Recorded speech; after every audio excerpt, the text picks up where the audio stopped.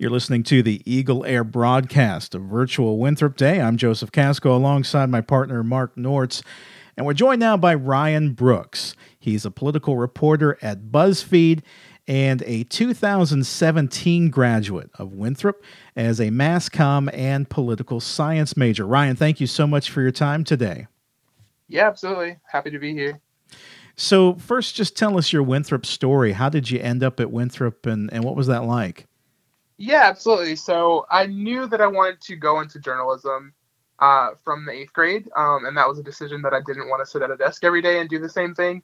And so I knew that I wanted to do something like that, and I knew that I was a decent writer at the time in the 8th grade, and so I chose to go into journalism, and I wanted to stick in state. I applied to both USC and Winthrop. And I ended up deciding to come to Winthrop. I visited the campus, I believe it was my junior year of high school, and I just felt at home, just on Scholars Walk. It just felt like a place that like you would be able to get a great experience with your professors because it's such a small school. So your professors know who you are, and you felt that like even on campus during like my junior year of high school. I was able to get that sense of that. So ended up applying my senior year and decided to go to Winthrop after that. So being a political reporter seems like the perfect combination of not one, but both of your majors at Winthrop, mass comm and political science. Just tell us how Winthrop and the experience of both being mass comm and poli-sci helped prepare you for where you are and what you're doing now.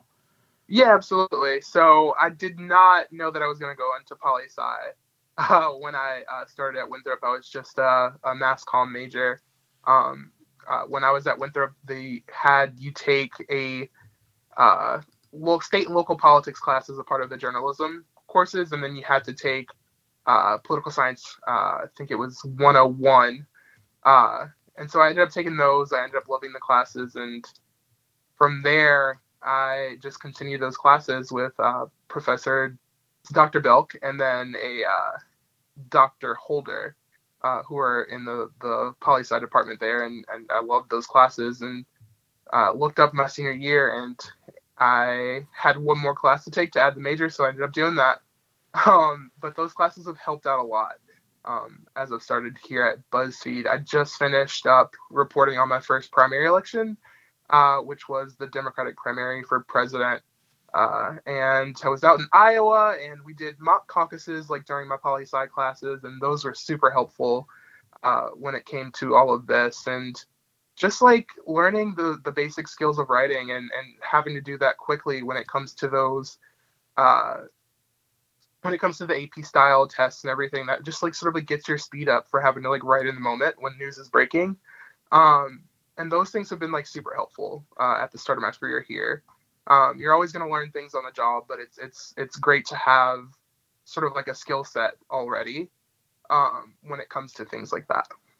So what do you think turned the tide for you of becoming interested in politics?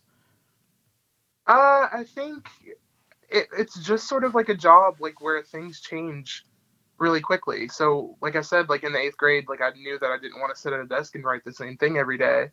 And things are always changing in politics. And during college, like in those poli-sci classes, like you learn about like how politics like influences people and how these different like groups and movements are creating like change like in the system. And it's super interesting to cover that sort of stuff. So what I typically cover at BuzzFeed is like younger voters. So people that are like fresh out of college or still in college, and I focus pretty much on like Democrats. That's my beat, is like it was the Democratic primary, so we were all in that sort of beat. And I covered the Bernie Sanders campaign and how young voters were interacting with the Biden campaign too.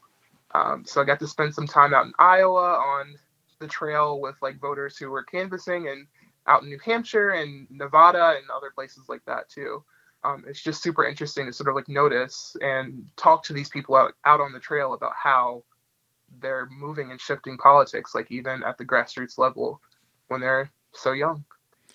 So you are going to be a name I drop to my students when I bring up things that you might be asked to cover when you leave college. And I say, you should at least start to familiarize yourself with politics. Mm-hmm. And I hear all the time from students, oh, I hate politics. I'm not interested. And I always say, Mm-hmm. you're going to be asked to cover a wide range of topics, especially at the local level. Yeah, And absolutely. so, I mean, I'm now going to add you to a name I drop in as an example of that. Yeah, Well, no worry. let's talk about the election and Mm-hmm. young voters, since you're definitely well connected in that area. Are you surprised at how quickly things changed in the Democratic primary? I mean, how quickly it went from looking like Bernie Sanders being the front runner to Mm-hmm. Joe Biden, and of course that U-turn happened here in South Carolina, right? Yeah, absolutely. I think like it wasn't much of a surprise for me just because like I knew South Carolina politics so much. Um, so it was super interesting to sort of like see it sort of like coalesce so quickly after the South Carolina primary. I wasn't expecting it to happen that quickly. But like it was sort of like in the cards for Biden uh, to win South Carolina because there's such a large percentage of like African American voters in the state, and the state's voters tend to be like older African American voters who aren't typically like the typical Bernie supporter when it comes down to polling. So I think it wasn't much of a surprise there.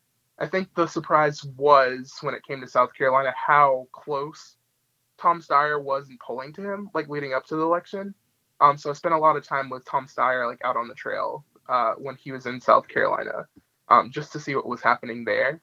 Um, Other than that, I think Biden has always sort of like, was sort of like the front runner from the start of the race, and uh, there's a conversation happening now about New Hampshire and Iowa not being like representative of the country as a whole, just because they're not as reflective when it comes to the race of the electorate uh, for the entire Democratic Party. So there's a conversation there that's happening, and it's just interesting to sort of like see South Carolina like have play this like outsized role in the primary now.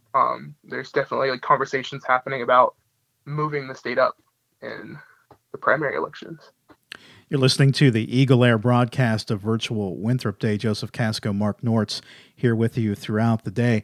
And we're speaking with Ryan Brooks, a political reporter at BuzzFeed. He's a 2017 graduate of Winthrop University who majored in both mass comm and political science.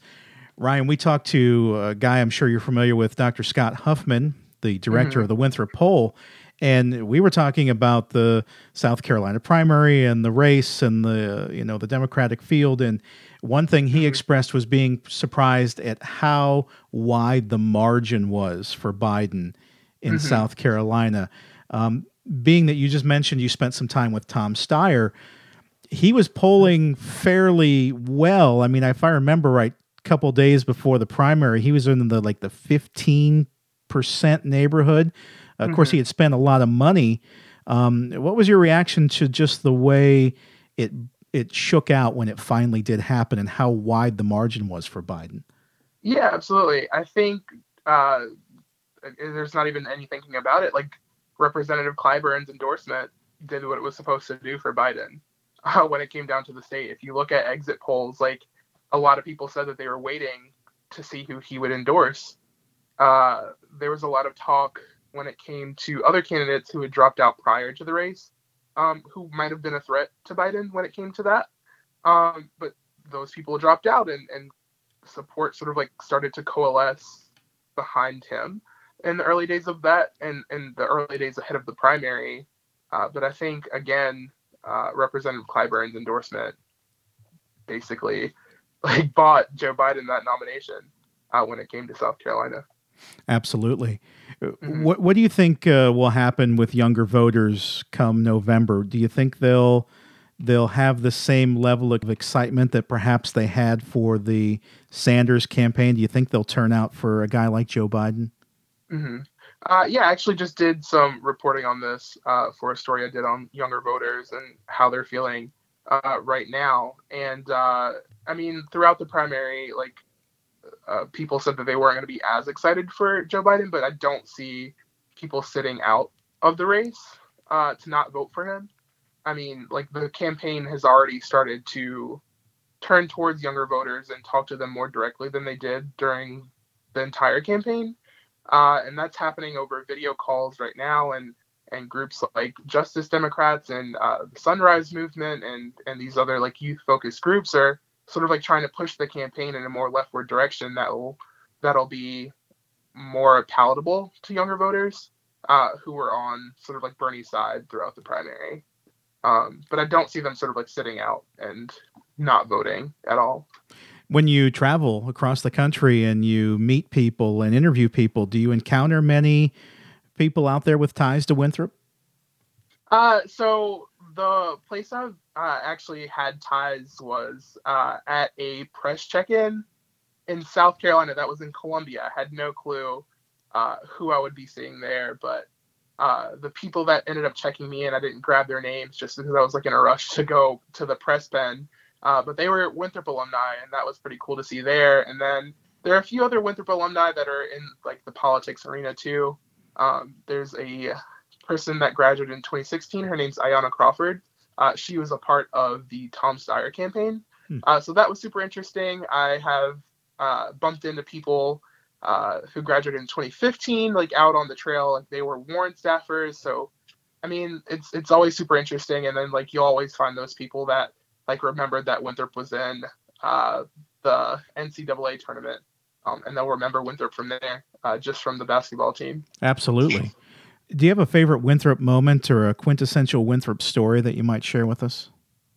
I think, like, honestly, the whole Winthrop experience, like, sort of, like, ties itself together. I think throughout my time there, like, my journalism, the class of 2017, like, the journalism students there, we're all super close, and we're all still seem to be super close. We always encourage each other to do whatever we're looking to do. I still keep in contact with a lot of them, and I think the quintessential moment about Winthrop for me is that bond. It's that small class size that like sort of like keeps you together, and wants you and pushes you to root for the people in your class to sort of like go as far as they can go.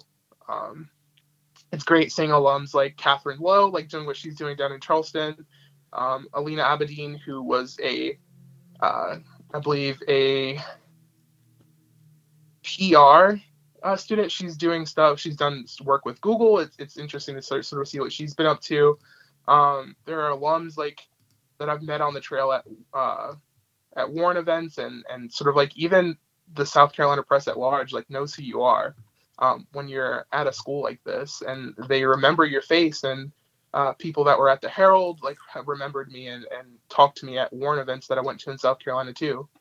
So you create like this sort of like this community that's like bigger than Winthrop in and of itself when you sort of like join the program. Very cool.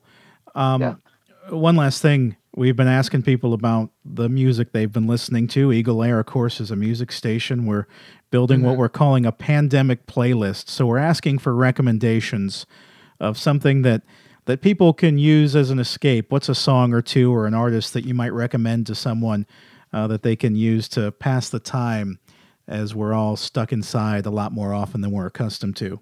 Yeah, absolutely. I've been listening to the new Fiona Apple album a lot lately.